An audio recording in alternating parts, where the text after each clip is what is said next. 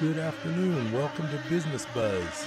I'm Harold Littlejohn, CPA. I'm happy to be with you on another nice Chico afternoon. I'm glad you have time to spend with me, and hopefully I'll give you some interesting entertainment, a little bit of knowledge, a little food for thought. And we talk about Northern California business and business-related things. Of course, taxes are part of business. I do a lot of work on taxes, and it's been a long April, but it's almost over now, so that's kind of nice. So now that the weather's getting better, we're back to a normal Chico kind of year. What I wanted to start off with today was I've got an article all about Californians considering fleeing the state, and they blame sky-high costs, and I can kind of understand that. It's interesting because part of the new tax law will help to encourage people not to stay in California. And first, I'm just going to talk a little bit about this article. I know people personally who are getting ready to leave if they don't have to stay here for their jobs, if they're retiring. And it says here, 53% of Californians polled in this poll say they are considering fleeing, representing a jump over the 49% a year ago. And the chief reason for dissatisfaction isn't wildfires or earthquakes, but housing costs and availability. So, of course, in our immediate area, we've got all the housing issues because of the fire and the displacement of people. But just in general, this article talks about, it's from the Los Angeles Times, and basically it says California is a great place if you're young and ambitious and daddy's paying the rent, said a professional fellow in urban futures at Chapman University in Orange, California. What I wanted to point out is the new tax law discourages people from living in places like California, especially if they have a decent amount of income. Of course, if you're a state, you want the people with the good income to stay here because they'll be here buying things, spending money, keeping the economy going. Here's the way it works. One of the negative things about the new tax law for us here in California is one of the deductions that got limited is the state and local tax and property tax category.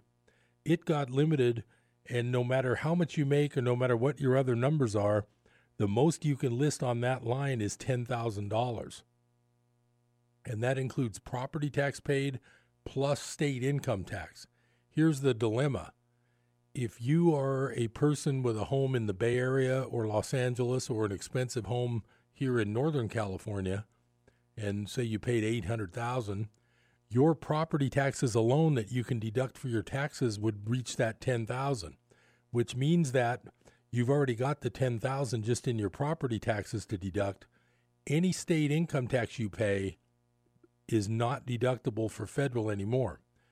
In the old days, even if you were a wealthy guy making $500,000, and let's say they were paying, just call it round numbers, about $50,000 in state income tax, they would get to deduct the $50,000, and if they're in a 35% federal bracket, that means a third of that 50 is tax savings for the federal side.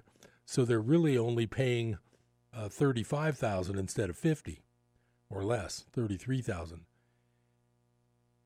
The problem now is the federal tax rates are a bit lower, but none of that $50,000 of state income tax that the person would have been deducting in the past is deductible because they already reached their $10,000 with their property tax. That's the dilemma. That makes it even more attractive for people like, I happen to know some personally, that are going to move when they retire to Washington. There's no state income tax at all. So if that person who makes a good retirement money, if that person would be normally paying $30,000 to California in state income tax that's essentially not deductible for taxes at all, that is $30,000 of revenue that the state of California will lose. The state of Washington will gain a person who's got good retirement income, and they will be up there spending their money, using the restaurants, buying things there. That is the problem. In that respect, the tax law didn't do any real services to people who live in high tax states. California, New York, New Jersey. I've done most of these other states' taxes. A lot of these other states, they're fairly high tax, but it's a flat rate. If you have a lower income, like for instance, if you live in Oregon, if you only make say 30 or 40,000 a year, you would pay more state tax in Oregon than you would if you were in California, because California has a graduated tax rate like the federal, and it starts at like 1%, 2%, 4%, 6%. Then you climb up. If you have a good income, you're in the 8 or 9. It's 9.3% for most people. California actually gives a break to the lower income people. Some states are more like a flat tax. Pennsylvania, I believe, is flat, 4 or 5%. Oregon is 4 or 5%. So people actually pay more state tax in some of the other states if they're lower income.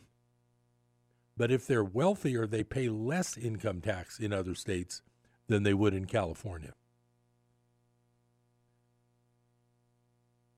It's almost encouraging people to leave the state, and I am seeing that quite a bit in people that I've talked to. I know a lot of the people displaced by the Camp Fire, if it turns out they had a relative or a place to go out of state, they're already gone. So we've already lost some of those to an out-of-state move. I'm not certain how many people are going to come back from a state like Texas or Florida that, number one, has no income taxes, and number two, is known to be business friendly as far as trying to create jobs and trying to get businesses to start and to be in those states. So I doubt if there's a lot of people moving out of California to a business friendly place like Texas or Florida and then deciding to move back when their home gets rebuilt or something. I just don't know, but I don't think that's super likely.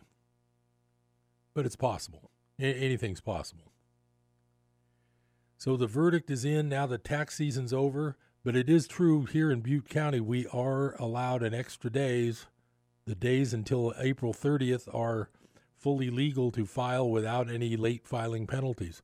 In case you forgot to do an extension, or you forgot to call someone like me to help you with an extension, or you owe a bunch of income tax and you forgot to send it in on April 15th, since you're in Butte, if you live or have a business in Butte County, you are basically getting a free pass until April 30th to get the tax filed or get the taxes paid, and you won't be considered late.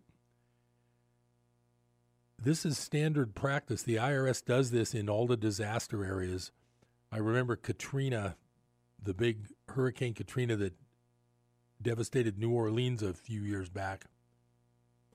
There was lots of extensions and times to file and all kinds of allowances made. So, they do kind of want to look friendly during times like this. So it's good PR for them to say, oh, we'll give you 2 weeks more to pay your tax since you're in the fire zip codes of Butte County, which is how they're going to work it, which is kind of nice. Just in case you weren't able to get everything done, you've got until April 30th to get that tax paid or get that tax filed. The way I read the law, I'm assuming you could also file an extension by April 30th and it would count, but don't hold me to that because these things are still, they aren't black and white written in stone. It just says deadlines from November 8th through April 15th are extended till April 30th. That's all it really says, and there could be some arguments down the road. In other words, if you send in a tax return and a payment on April 30th and you owed $20,000, there still is a chance you'd get a penalty letter from the IRS. If that happens, you would then write a letter back and say, I'm in the fire zip code, I had until April 30th, and then they should remove it. I also just read that California is going along with that extension for our county, but don't quote me on that either because I did not have time to read that whole article, and I just didn't investigate it enough to be certain, but I do believe California has conformed to that allowance, and the California penalties will also be reduced or eliminated as long as you pay or file by April 15. So that's the latest on tax filings. Of course, April's also a business tax month. If you are a business owner that pays payroll, you know you have to get your payroll quarterly taxes filed by April 30th. You also have to file your quarterly sales tax by April 30th for the quarter ending March 31. You business owners, I'm sure, are pretty familiar with all that. But if you need any help, you should enlist the help of a tax professional like myself or some of the other high-quality tax people we have in Chico. I'm always available for a free consultation. It might be in person, might be over the phone, depending on what you need. But my number is 895-3353, and you can call me anytime, and I'd be happy to meet you and see if there's anything I can help you with tax-wise.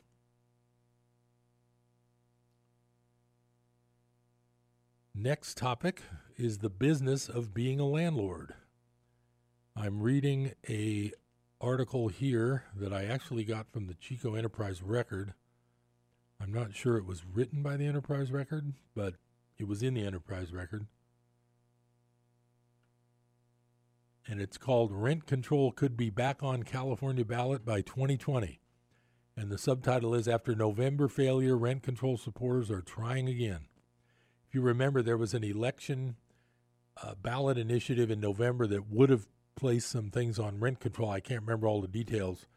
It did not pass, so that was a bullet avoided by landlords. But I'm just going to kind of skim this article to let you know what's going on the state level here. It says, after a crushing defeat in November, the rent control advocates who brought you Prop 10 last year are back, and they're launching a new campaign to get the issue on the ballot as soon as 2020. The new initiative would allow individual cities and counties to impose rent control laws on residential properties that are at least 15 years old, a controversial move that would increase the number of rent-controlled units in the state. The proposed 2020 ballot measure, dubbed the Rental Affordability Act, is a scaled-back version of Proposition 10, which voters rejected last year. It's already drawing opposition from critics who argue rent control discourages the production of rental units and will make the state's housing shortage worse. But proponents who plan to start collecting signatures in support of the ballot measure as soon as the state gives them the okay say expanding rent control would help protect the state's most vulnerable tenants from getting priced out of their homes. Among the 17 million renters in California, the suffering is unabated. Michael Weinstein, president of the AIDS Healthcare Foundation, which is backing the ballot proposal and also led pro-Prop 10 efforts, said Monday. So it would be 15-year buildings old or older, rather than giving cities free rein to impose sweeping rent control. The measure also would allow cities to impose rent control on single-family homes, but only if the landlord owns 3 or more homes.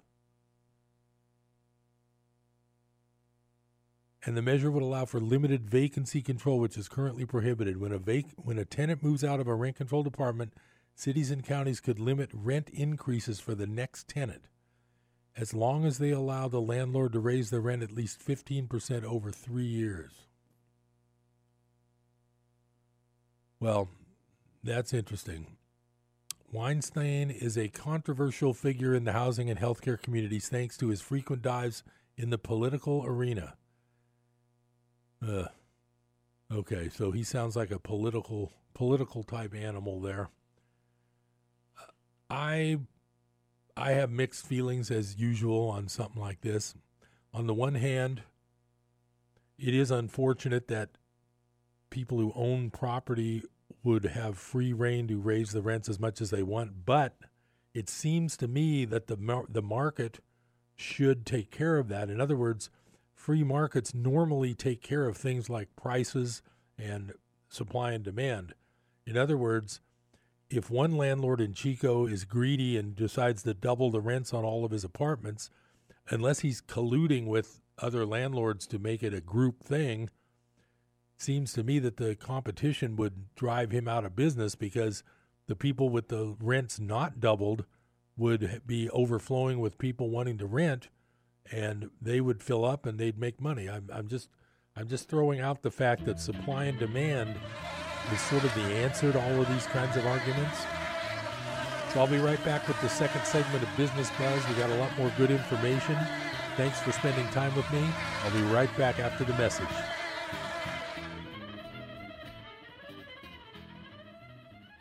You know, many women fall victim to breast cancer. If detected early, though, steps can be taken toward the prevention and treatment of this silent predator. So schedule your mammogram and have a checkup today. It just may save your life. This message from Priya Indian Cuisine in Chico. They're serving up the best Indian food in town, hands down. Lunch buffet and more, so stop by Priya Indian Cuisine at 2574 Esplanade or dial 530-899-1055. They're open from 11 a.m. to 2:30 p.m. and from 5 to 9. Sometimes insurance can be a confusing business. I can't stress enough the importance of having a single professional insurance agent to help make sense of all your personal and business insurance policies. You don't want to get caught without the right coverage. For all your insurance needs, trust Brad Jacobson, your local Farmers Insurance agent. Call 891-7900 for a free consultation and a policy review. 891-7900 for Brad Jacobson, your local Farmers Insurance agent. Hello, this is Samantha Landy, and I bring you Psalms of Hope, heard here on Life Radio every Monday, Wednesday, and Friday at noon. So do tune in and join me for beautiful music and an encouraging word from the Lord. Psalms of Hope with Samantha Landy, Monday, Wednesday, and Friday at noon, here on KKXX.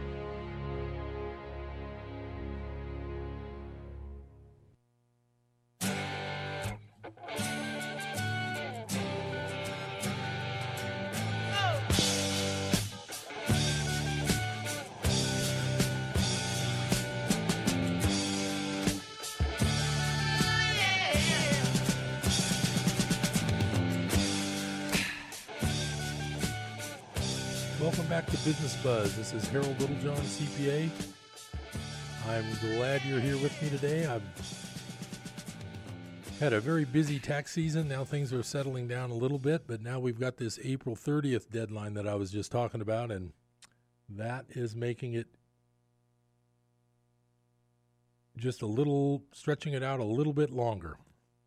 So I was just saying that supply and demand normally, if you allow a market to be a free market, supply and demand will normally take care of things. And that's why this thing about rent control, I agree that if landlords got together and purposely raised rents all at the same time, that would be unfair, and that would be like a monopoly kind of thing, and that should be illegal.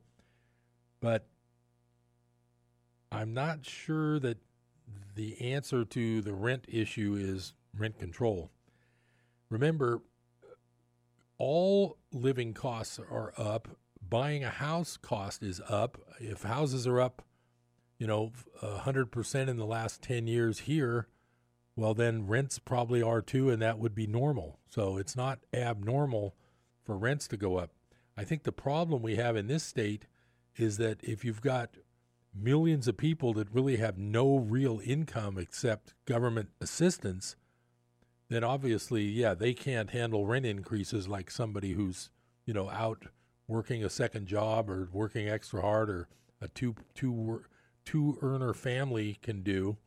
So I just think you just have a basic income inequality problem that's not going to be really fixed by, I don't think rent control will fix that in the long run. I think it's not a good thing. I think it's not a good thing for anybody to be living on a fixed income and then trying to stay living in the most expensive state in the country. That's just my opinion, but I won't prognosticate any further on that subject right now. But I just think rent control could probably be solved with the supply and demand theory. If rents get too high, then people look for a place to rent in a different location or from a different landlord. Seems to me that would make sense.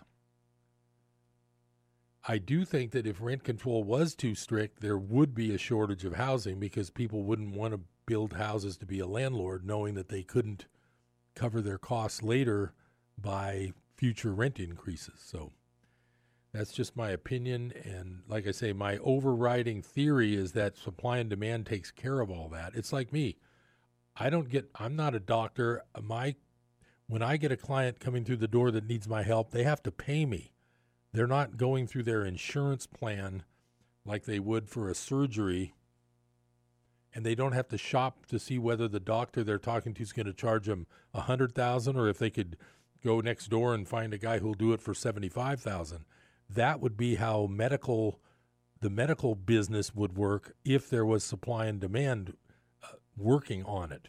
But since it's an insured, weird business that has no real foundation in reality, there is no pricing supply and demand mechanism for setting correct prices.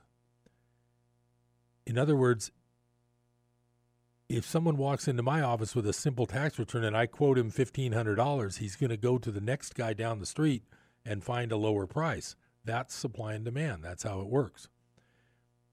Some businesses aren't really set up for supply and demand, and it's because of like the insurance angle. The insurance angle on medical makes that not a supply and demand business. The interesting thing about medical that is supply and demand is this.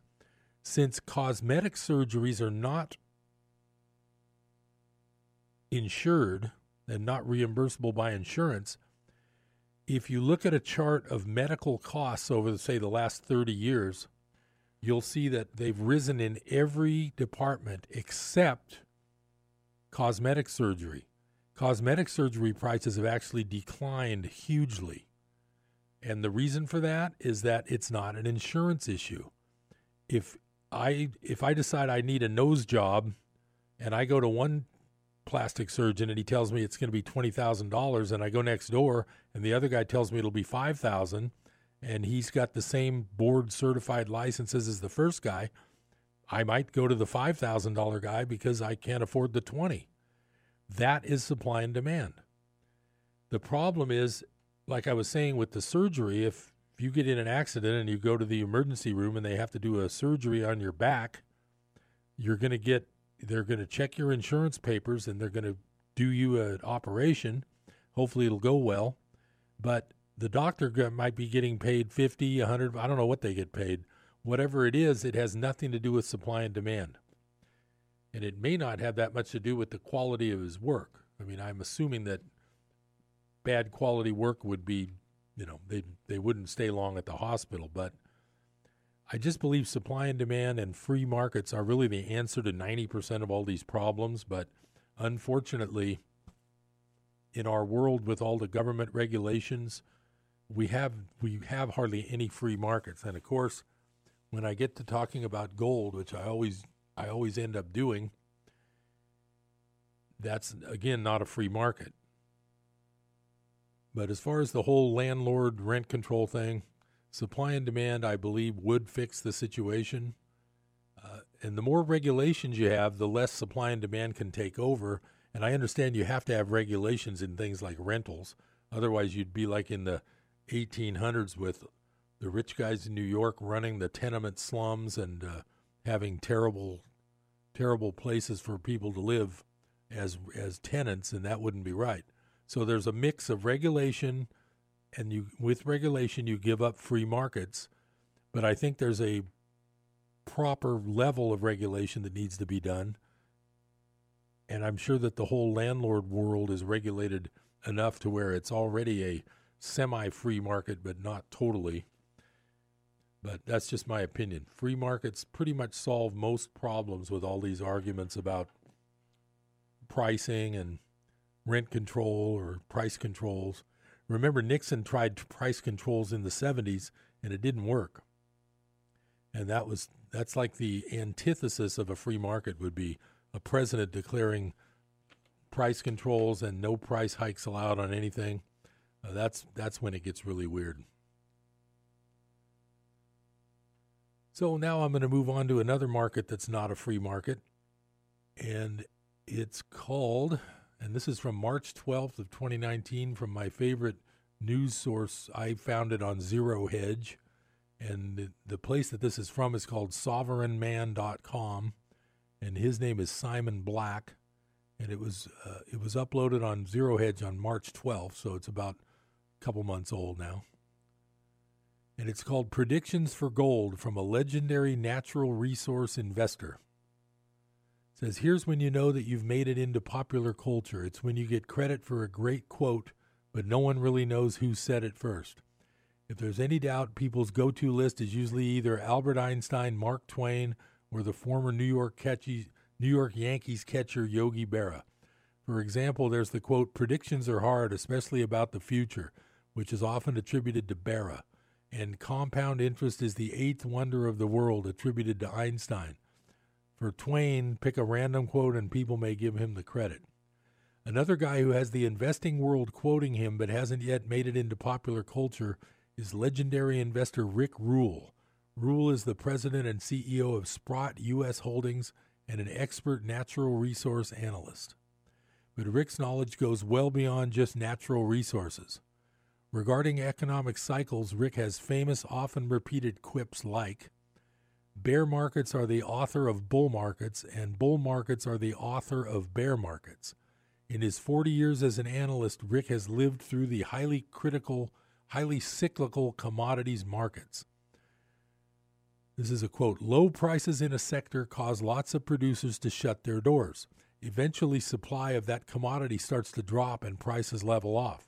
Then when demand eventually returns, there isn't enough supply or companies producing the commodity to meet demand. Prices soar and the cycle starts all over again. Now, I'll point out that the silver and gold mining companies are basically broke because of the artificially depressed prices of their product. It's like if someone came to me and told me, well, you can't charge more than $100 for a tax return no matter how hard it was to do and how long it took you to finish it. That would be like telling a gold miner what they tell them today. You can't get more than $1,300 an ounce for that ounce of gold, no matter how long it took you to get out of the ground, no matter how many trucks and manpower and gallons of oil it took to get it out. So I'll be right back on Business Buzz. We're going to talk free markets and not so free markets. I'm Harold Littlejohn, CPA. Stay tuned. I'll be right back.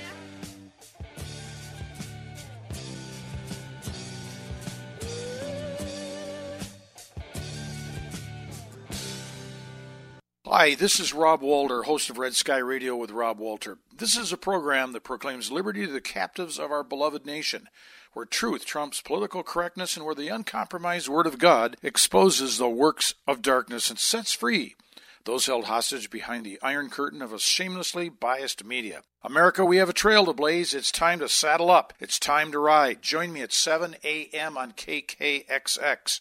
Saturday mornings at 7 a.m. here on KKXX.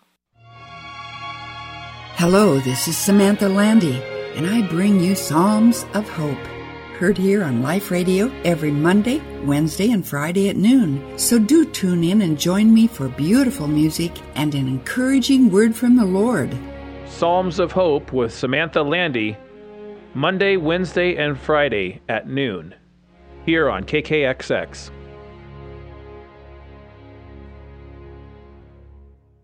When is the best time to talk to your family about staying in touch during a disaster? When floodwaters reach your door? When wildfires are engulfing the edge of your neighborhood? Or an earthquake is destroying buildings? Or is the best time perhaps today? During a disaster, you may not be able to stay in touch with your family or friends as easily as you think. Go to ready.gov/communicate and make your emergency plan today. Don't wait. Communicate. Brought to you by FEMA and the Ad Council. You wanted to be a teacher when you were little, but as you grew up, things changed. Teaching just didn't seem like the best option anymore, so you decided to become something else. But what would your 12-year-old self say? Interesting and innovative things are happening in teaching today, so it's time to put it back on your list. Don't try to convince yourself otherwise. You had it right the first time. Find out how you can make more at teach.org. Make more. Teach. Brought to you by Teach and the Ad Council.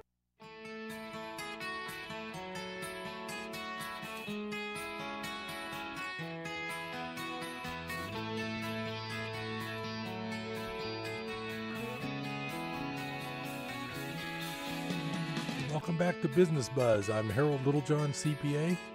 I'm glad you could spend part of your afternoon with me. I know it's getting to be warm outside and the traffic's not fun this time of day either, so hopefully you'll be able to relax and just take it easy at some point today, but thanks for being here. I was reading this article called Prediction for Gold from a Legendary Natural Resource Investor. We were talking about supply and demand. So with one quarter in 2019 nearly gone, I thought we would check in on Rick's 2019 look ahead on gold so far. Okay. He says, we haven't had a major gold discovery in the past 15 years, and miners have cut their exploration budgets to 11-year lows to survive tough times. And after a grinding 8-year bear market, the gold price is starting to tick up. Remember, bull markets always follow bear markets. Gold is about to get more expensive. Rick agrees. In December, he suspected that a gold market had started or was about to begin. Besides nearly a decade of low gold prices, America's increasing debt will also drive prices higher. We need to ponder the fact that our communal debt, federal, state, and local, both on balance sheet and also off balance sheet by way of entitlements, is estimated by the Congressional Budget Office to be nudging $200 trillion. Meanwhile, household net worth across the United States, assets minus liabilities, not including our communal liability, is about $100 trillion. And I'll mention here that last week I brought up the fact that the entire value of all the real estate in the country is only $31 trillion. So when there's debts of $200 trillion, you know it's completely out of control. Simply put, the U.S. has stacked up its liabilities without the assets to back them up. With this much outstanding debt, the U.S. will have to either turn on the printing presses full blast and devalue the U.S. dollar, which would dramatically increase the gold price, or the U.S. could risk a default, which would have investors scrambling away from the dollar and again would increase the price of gold. This growing debt bomb is actually becoming relevant in 2019. Buyers of U.S. government debt like China are getting the picture and decreasing their exposure to U.S. liabilities, and the Federal Reserve isn't buying as much debt as it did in the last decade. Rick sums it up saying, our ability to continue business as usual is beginning to be constrained by arithmetic. Just last week, Treasury Secretary Mnuchin suspended investments in 2 federal retirement funds to prevent exceeding the debt ceiling. For all these reasons, Rick's investment solution for 2019 is to return to fundamentals. Quote, I think 2019 will be probably an excellent year to establish positions in investments that one is attracted to on a fundamental rather than a momentum basis. There's nothing more fundamental than gold. It's been a proven store of value for over 5,000 years. It's protected people's wealth during times of runaway inflation, wars, and massive government debt. And today, gold is one of the few asset classes that's not been bid up to near historic highs. If the world begins to lose faith in the U.S. dollar, as Rick thinks is possible, then we're in the beginning stages of what could be a historic bull run. Gold has plenty of room to run from here. And he ends this article saying, I encourage you to diversify at least a portion of your wealth into precious metals. And now that sounds a lot like what I say, because I've been saying for quite a while, you need to at least have part of your money in something that's real, as opposed to digits in a bank account. Now, I did explain a week or two ago that when you put money in a bank, you are lending the money to the bank, and they can do whatever they want with it, if you remember that. And I also pointed out that the people who actually own your shares of stock is not you. It's a thing called Seed and Company, CEDE. And I pointed that out on a previous installment of Business Buzz. So consider yourselves warned. But remember, like I say, these things sound negative, but they're positive because they're here to help you diversify a little bit. So that turns out to be a positive, even though overall it's going to be a negative. Now, I got one other article I'm going to share with you on this third segment today. And it's by one of my favorite authors named Egon von Greyerz. And it's from April 12th. and it is called Silver Shortages Are Here and Gold Scarcity is Coming. MMT is the socialist dream. It officially stands for Modern Monetary Theory, but a more appropriate name would be More Money Theory, because MMT is just a fancy name to justify more money printing, more deficits, and more debts. Socialists love MMT because for a sovereign nation, it justifies constantly living above your means. This is, of course, nothing new for the U.S., which has practiced MMT for some 70 years. Not since the early 1960s has the U.S. had a real budget surplus. Europe has had socialist governments for decades, but for the U.S. it is a relatively new phenomenon. Alexandria Ocasio-Cortez has now picked up the baton from Krugman, and Krugman is a famous economist, arguing that socialism and deficit spending is the solution to the U.S. problems and the world's. And the next paragraph is titled U.S. Uber Spending. Trump, who normally is as far from a socialist as you can get, is nevertheless applying MMT to the U.S. economy by continuing to spend money that doesn't exist. His tax cutting and Uber spending, combined with the imminent downturn of the U.S. economy, will soon put the U.S. in the same category as countries like Italy. That is what is called the basket case category, where default will be unavoidable. As opposed to Italy, the U.S. can print its own money, and they continue to do it at an ever-increasing rate.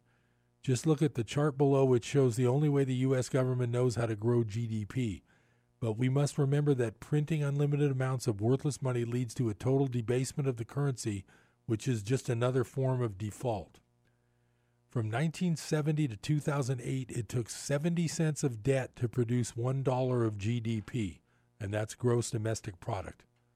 From 2008 to 2019, it has taken $4 of debt to produce $1 in GDP. In simple terms, the U.S. is running on empty. And the chart shows that it's called the law of vanishing returns. It shows that in the old days, a little bit of debt could produce more GDP, but in the new current era, it takes $4 of debt to produce $1 of GDP. Then he says false money leads to false values. How can anyone believe that any of the values we are looking at today are real? Jeff Bezos and his wife are worth $150 billion, and his company Amazon has a market cap of $1.4 trillion. These are just fantasy numbers. And so are all the other billion and trillion dollar values that have been created out of nothing. So the U.S. government has printed $13 trillion since 2008, and the world as a whole has increased total debt by $125 trillion. It is all this money that has created the illusory wealth in the world in this century. Very few people realize that these telephone book numbers will all vanish in the next crisis and lose 90 to 100% in nominal value. Then he says real GDP growth has been negative since 2000. Looking at the growth in GDP based on real inflation, and that's from a website called Shadow Stats that I've told you about before, real GDP growth has grown by less than 2% annually since 1990.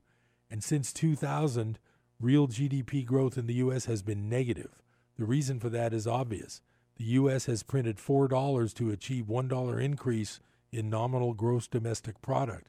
But the nominal figure is totally meaningless since it has only been achieved by printing $13 trillion of fake money that has zero value. How can anyone believe that you can create wealth by just creating money out of thin air? If an individual prints fake money, that would be a blatant fraud, and he would end up in prison. So why isn't it fraud when a government prints money? Well, of course, it is fraud of the highest degree. A country that creates debts and prints money is defrauding its people. But sadly, the people are unaware of the misdeeds of their government. They don't realize that the value of the dollar, pound, or euro in their pockets is declining precipitously. The best way to determine the decline of paper money over time is to measure it against gold. All currencies are crashing against gold in this century. The dollar has lost 79% since 2000, measured in gold, and the pound has lost 82% since 2000, as the charts show. The decline has paused since 2012, but the next leg down is imminent. Within the next 4 to 6 years, the move down should take the dollar and the pound to their intrinsic values of zero. This fall will be accompanied by unlimited money printing in a final and desperate attempt by central banks to save the global financial system. Sadly, they are guaranteed to fail. In the short term, gold seems to have stalled just below the critical gold line at 1350. Just like the French did in World War II, the Bank of International Settlements and the bullion banks are defending this line strongly. The Germans pushed through the Maginot Line at its weakest point, and the same will soon be the case with the gold line. Gold has already broken through this line in many currencies like the Australian and Canadian dollar, the pound, the Swedish and Norwegian kroner, etc. Thus, it is only a matter of time before the U.S. dollar line is broken at 1350. Investors who hold gold for the right reasons are not concerned. Gold is eternal money, and therefore short-term moves are irrelevant. We know that when governments and central banks behave irresponsibly, like they have done for the last 100 years, it will all end badly. When it does, gold will reach levels that no one can imagine today. But when that happens, the world will be a much worse place to live. So best to enjoy the present times as long as they last. The fall of the EU and the euro is inevitable. The unelected and unaccountable Brussels elite is desperate to stop the sinking ship from going to the bottom. They are doing what they can to stop Brexit, just like they have interfered in Ireland, Denmark, Greece, and Italy. But they will not succeed. Italy's economy and banking system is in a hopeless position, and the coming crisis and default will have severe repercussions for French banks, Spanish banks. Well, I'll get back to that in a minute, and remember, we turn negatives into positives on Business Buzz. Stay tuned. I'll be right back after the break.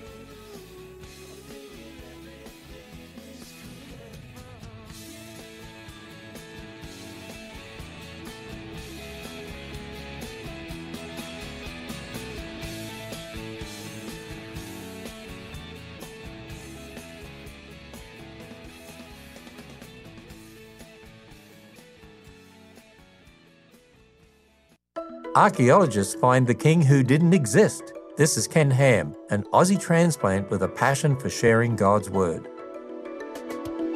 Yesterday we learned that the Bible is true because it's the Word of God. And there are several evidences that confirm its truth. And one of those is archaeology. Throughout history, archaeologists have scoffed at people, events, or places mentioned in the Bible, but often they found evidence for these same people, events, or places later. Here's one example. The prophet Isaiah mentions an Assyrian king named Sargon. Now, since the name wasn't found on lists of kings elsewhere, archaeologists assumed the Bible was wrong. But then they discovered Sargon's palace and an inscription mentioning the very battle Isaiah records. Get equipped to defend the truth of God's Word when you go to AnswersRadio.com and subscribe to receive free daily email insights from Ken Ham by visiting AnswersRadio.com. 180 over 111, and I had a stroke. 145 over 92, and then I had a heart attack. 150 over 90, and I had a stroke. This is what high blood pressure sounds like. You might not feel its symptoms, but the results from a heart attack or stroke are far from silent. Get back on your treatment plan or talk with your doctor to create a plan that works for you. Go to loweryourhbp.org. Everything's changed. Brought to you by the American Heart Association, American Medical Association, and the Ad Council.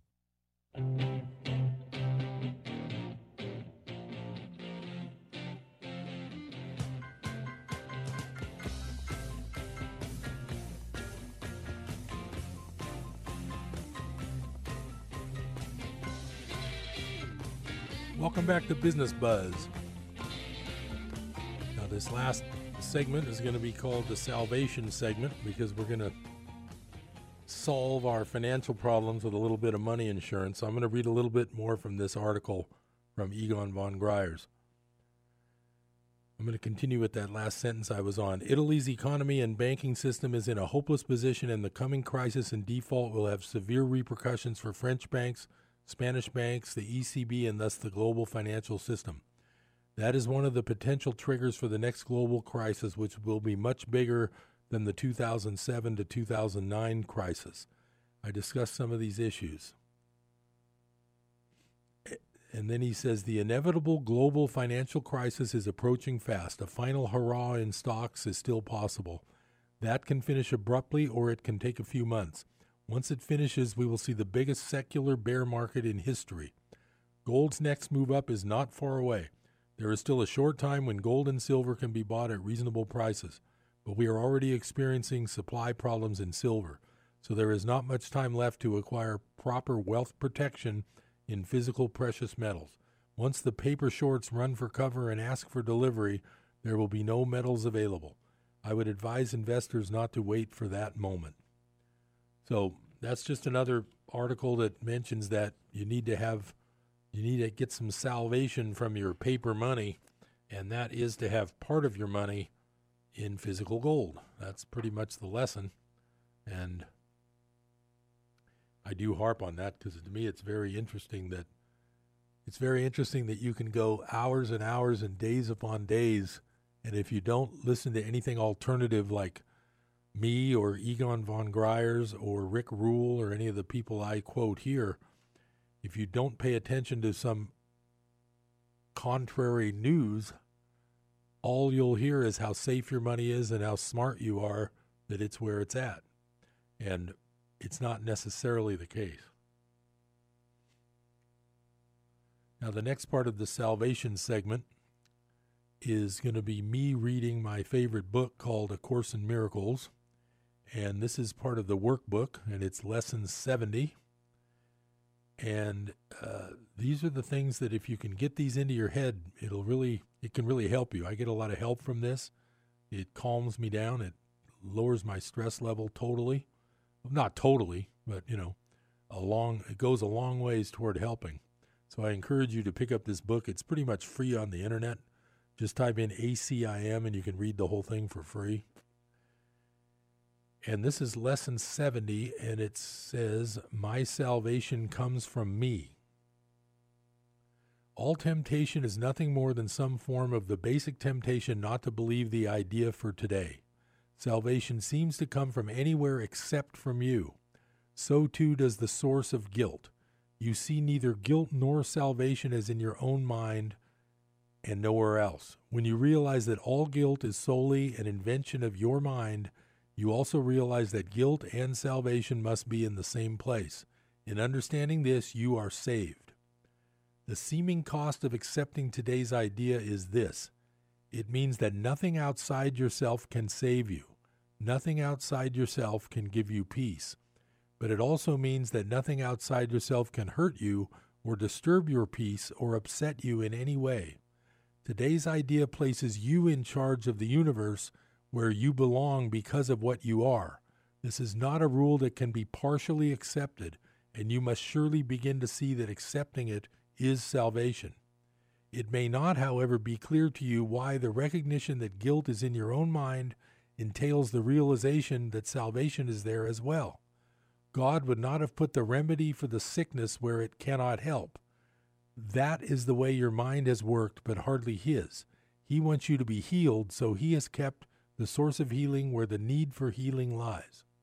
You have tried to do just the opposite, making every attempt, however distorted and fantastic it might be, to separate healing from the sickness for which it was intended and thus keep the sickness. Your purpose was to ensure that healing did not occur. God's purpose was to ensure that it did. Today we practice realizing that God's will and ours are really the same in this. God wants us to be healed, and we do not really want to be sick because it makes us unhappy. Therefore, in accepting the idea for today, we are really in agreement with God. He does not want us to be sick. Neither do we. He wants us to be healed. So do we. We are ready for 2 longer practice periods today, each of which should last some 10 to 15 minutes. We will, however, still let you decide when to undertake them. We will follow this practice for a number of lessons, and it would again be well to decide in advance when would be a good time to lay aside for each of them, and then adhering to your own decisions as closely as possible. Begin these practice periods by repeating the idea for today, adding a statement signifying your recognition that salvation comes from nothing outside of you. You might put it this way: My salvation comes from me. It cannot come from anywhere else. Then devote a few minutes with your eyes closed to reviewing some of the external places where you have looked for salvation in the past, in other people, in possessions, in various situations and events, and in self-concepts that you sought to make real. Recognize that it is not there and tell yourself, my salvation cannot come from any of these things. My salvation comes from me and only from me. Now we will try again to reach the light in you, which is where your salvation is. You cannot find it in the clouds that surround the light, and it is in them you have been looking for it. It is not there. It is past the clouds and in the light beyond. Remember that you will have to go through the clouds before you can reach the light. But remember also that you have never found anything in the cloud patterns you imagined that endured or that you wanted. Since all illusions of salvation have failed you, surely you do not want to remain in the clouds looking vainly for idols there when you could so easily walk on into the light of real salvation. Try to pass the clouds by whatever means appeals to you. If it helps you, think of me holding your hand and leading you, and I assure you this will be no idle fantasy. For the short and frequent practice periods today, remind yourself that your salvation comes from you and nothing but your own thoughts can hamper your progress. You are free from all external interference. You are in charge of your salvation. You are in charge of the salvation of the world. Say then, my salvation comes from me. Nothing outside of me can hold me back. Within me is the world's salvation and my own. And I'm going to continue on with lesson 71, called Only God's Plan for Salvation Will Work.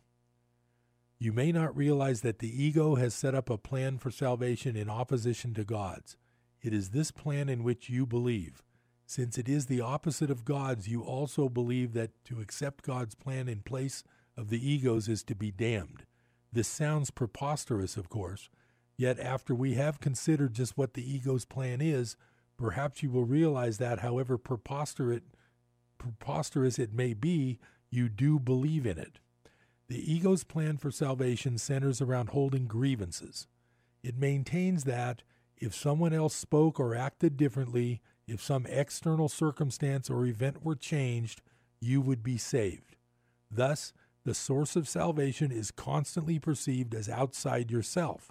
Each grievance you hold is a declaration and an assertion in which you believe that says, if this were different, I would be saved. The change of mind necessary for salvation is thus demanded of everyone and everything except yourself. The role assigned to your own mind in this plan, then, is simply to determine what other than itself must change if you are to be saved. According to this insane plan, any perceived source of salvation is acceptable, provided that it will not work. This ensures that the fruitless search will continue, for the illusion persists that, although this hope has always failed, there is still grounds for hope in other places and in other things. Another person will yet serve better, another situation will yet offer success. Such is the ego's plan for your salvation. Surely you can see how it is in strict accord with the ego's basic doctrine, seek but do not find. For what could more surely guarantee that you will not find salvation than to channelize all your efforts in searching for it where it is not? God's plan for salvation works simply because, by following His direction, you seek for salvation where it is.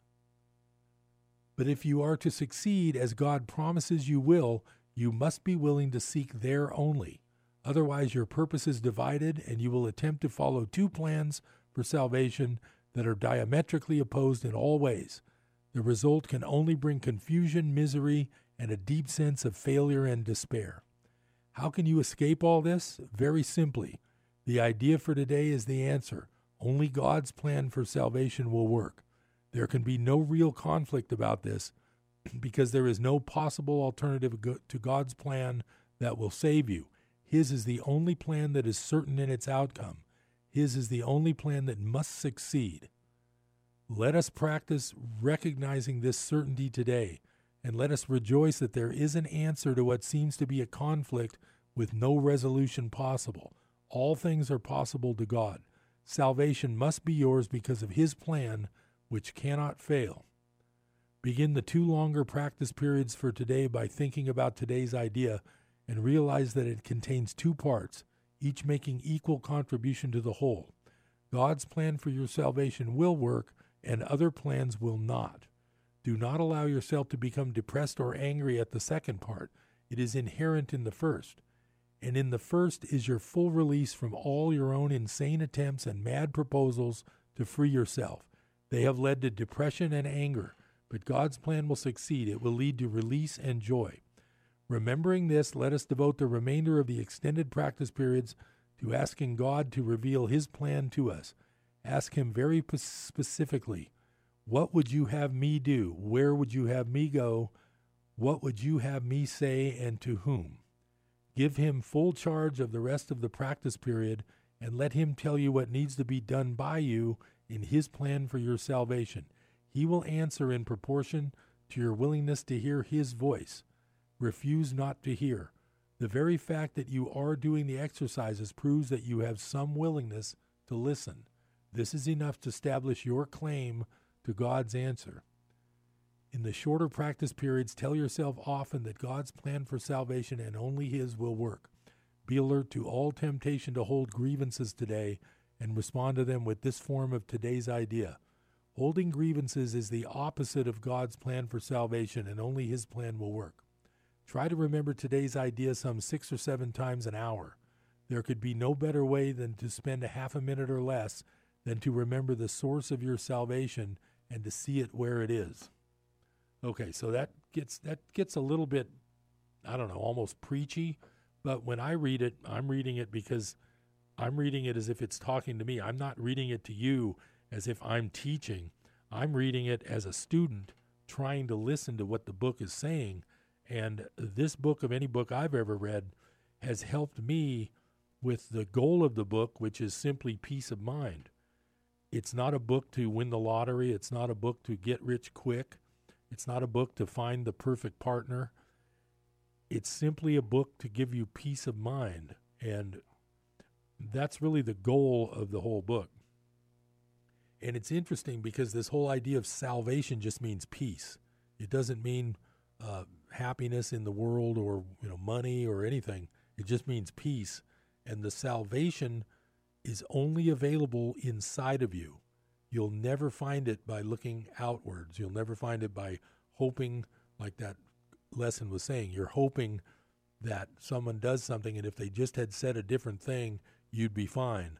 That's the way most people spend their whole day, and that's the direction that this book is trying to teach you, to realign your thinking, realign your mind. Don't feel like what somebody says or does can influence you at all. That's the whole idea of the thing about Jesus is forgiving. The whole idea of forgiveness in the Course is it's not forgiveness because you're better than somebody and you can let them mess up and you'll forgive them. The whole secret to forgiveness in the Course is nothing you do means anything. Nothing I do means anything. And in order for the peace to occur, you have to forgive what you see. And you also have to forgive what you do. So anyway, that's my salvation segment of the hour. I'm glad you spent some time with me today. I'm Harold Littlejohn, CPA. Free consultations, 895-3353. Remember, you have till April 30th, but don't be late. I'll talk to you next time on Business Buzz. See you later.